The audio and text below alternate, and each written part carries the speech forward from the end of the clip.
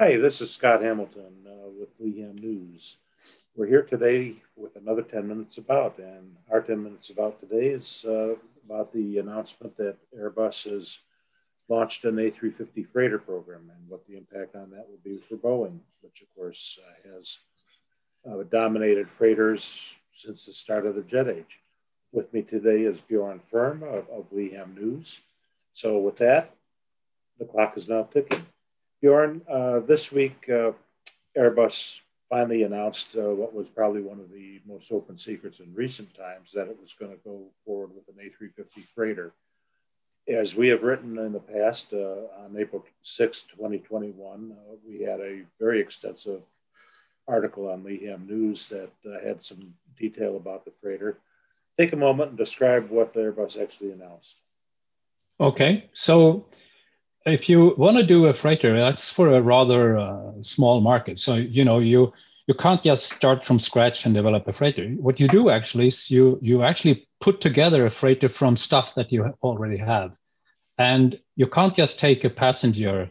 In the case of Airbus A350, and just open it up with a big hatch to have it as a freighter, because it's not suited for that. So I can, in a couple of words, I can say why. Because a freighter is actually having more weight per volume than a passenger aircraft. So you start off by looking for, do I have in my toolbox stuff which is strong and perhaps it's a little bit too big, too much volume? Like the Dash 1000, A350 1000, it can go up to 319 tons takeoff weight. And then you take that toolbox and then you say, okay, so now I got the basics. So how much weight can I get in there? But when you look at it, it's actually too much volume. So you have to cut down the volume. Otherwise, you're flying around a lot of empty volumes around the world, and that's not very efficient. So that's the way you do it. Well, we know that the A350 freighter is going to be based on an airplane that is smaller than the A350 1000 and larger than the A350 900. And it is kind of an interesting thing, because that's also what Boeing was planning to do with the 777X freighter. It would be larger than the 777-8 and smaller than the 777-9. Explain why that is. Yeah, what they do, and what Boeing, of course, is an expert on, since they've been in the freighter market for 50 years or more. They talk to the cargo companies, and cargo companies has excellent statistics on how much weight do they have per average over a year or so, and also going forward, weight per volume. So, how many pounds per cubic foot or how many kilos per cubic meter. And that statistics is, of course, shared with the manufacturers. So Airbus got that. They've been talking to the freighter market more than 5 years to think about this A350, in my view, and I think you agree with that. And so they knew pretty much what is the ratio between weight and volume they need to hit. And that is then, so what they do is they go in and they first look at the weight. So what stuff do we have in the drawer that actually can take this weight? And they take it as much weight as they can. And then they say, okay, but we have too much volume if we take a Dash 1000 as it is. So then you say, then you just take out the hacksaw and you cut it off by shedding frames from the airframe, from the fuselage, and cut it off until you have the right relationship between the payload that you can take and the volume. Now, when did Airbus target entry into service? 25. So that's an interesting date. In 2027, under new ICAO standards, and ICAO is an international airline organization, emission standards will mean that the Boeing 767 freighter and the Boeing 777 freighter will no longer be able to be produced from 2028. And Boeing at the moment does not have a freighter that complies with new emission standards. So that's why Boeing CEO David Calhoun has been saying with increasing frequency that he really thinks that the 777X freighter program may be the next one to be launched. He's confident that it will be launched and so on. the question is, when will Boeing launch it, and how soon would it be available after launch? We know the 777X program has been delayed for 4 years. The entry into service is now targeted for late 2023. And typically there's about 2 years between the introduction of one model to the next model.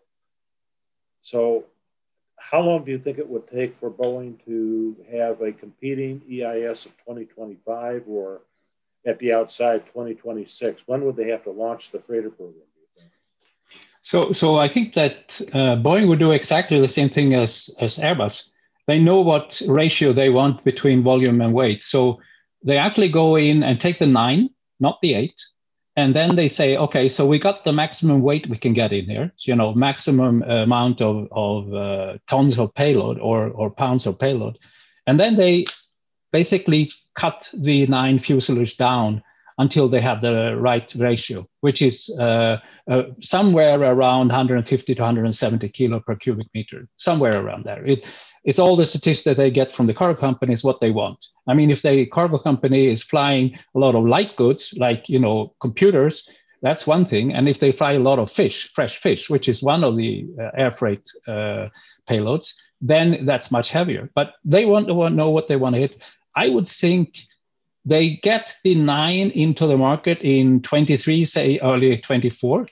They need at least 2 to 3, perhaps 4 years after that. So they most likely could hit 27 when they have to stop the production of the 67 and the 777F, and they could have a new freighter by then.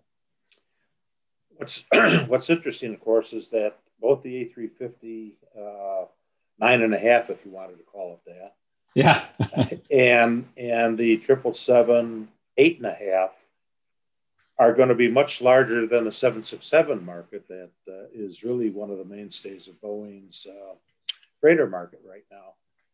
Now, yesterday, I got a very interesting call that I have not had to time to check out, but what was suggested to me is that Boeing is studying the idea of how they could extend the production of the 767 beyond the ICAO deadline, because what was suggested to me is that if there are orders in place or options in place when the deadline occurs, those airplanes could go forward. Now, who would Boeing get orders from? Well, obviously you got FedEx and UPS and other carriers, but you could also put the orders into a leasing company, and Boeing Capital Corp is a leasing company.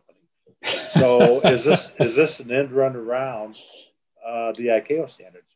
Interesting if I can check that out. And I don't know if that's accurate or not, but I know the source and I know his contacts, and I tend to give it great weight. So this is more your cup of tea than mine. So yeah. So the other question is, why doesn't Boeing create a freighter out of the 787? And the barrel fuselage on that makes it rather difficult to do. And apparently, from my information in the market of people who are experts in freighters, creating a freighter out of the 787 would be a very difficult undertaking. So Boeing has a real conundrum facing it in the freighter market right now. Yeah, it's rather unfortunate that the tubular freighter, the 767 and 777F, is both coming up, for stop of production, basically a mission doomsday, and that they actually have to go for something new. But at least that brings Boeing out of their, not doing anything, just sitting there and feeling sorry for itself. So it should be quite frankly, I think it's good for Boeing. I think it's good for Boeing engineering, but for Boeing forward working and citing that they actually have to do something. If the market have to force it to actually get going on developing something new, well, that's a good thing. And then the interesting thing is, what would be the impact on the next new Boeing airplane in the middle of the market, or to replace the MAX if they're forced into doing something more on the 777X level?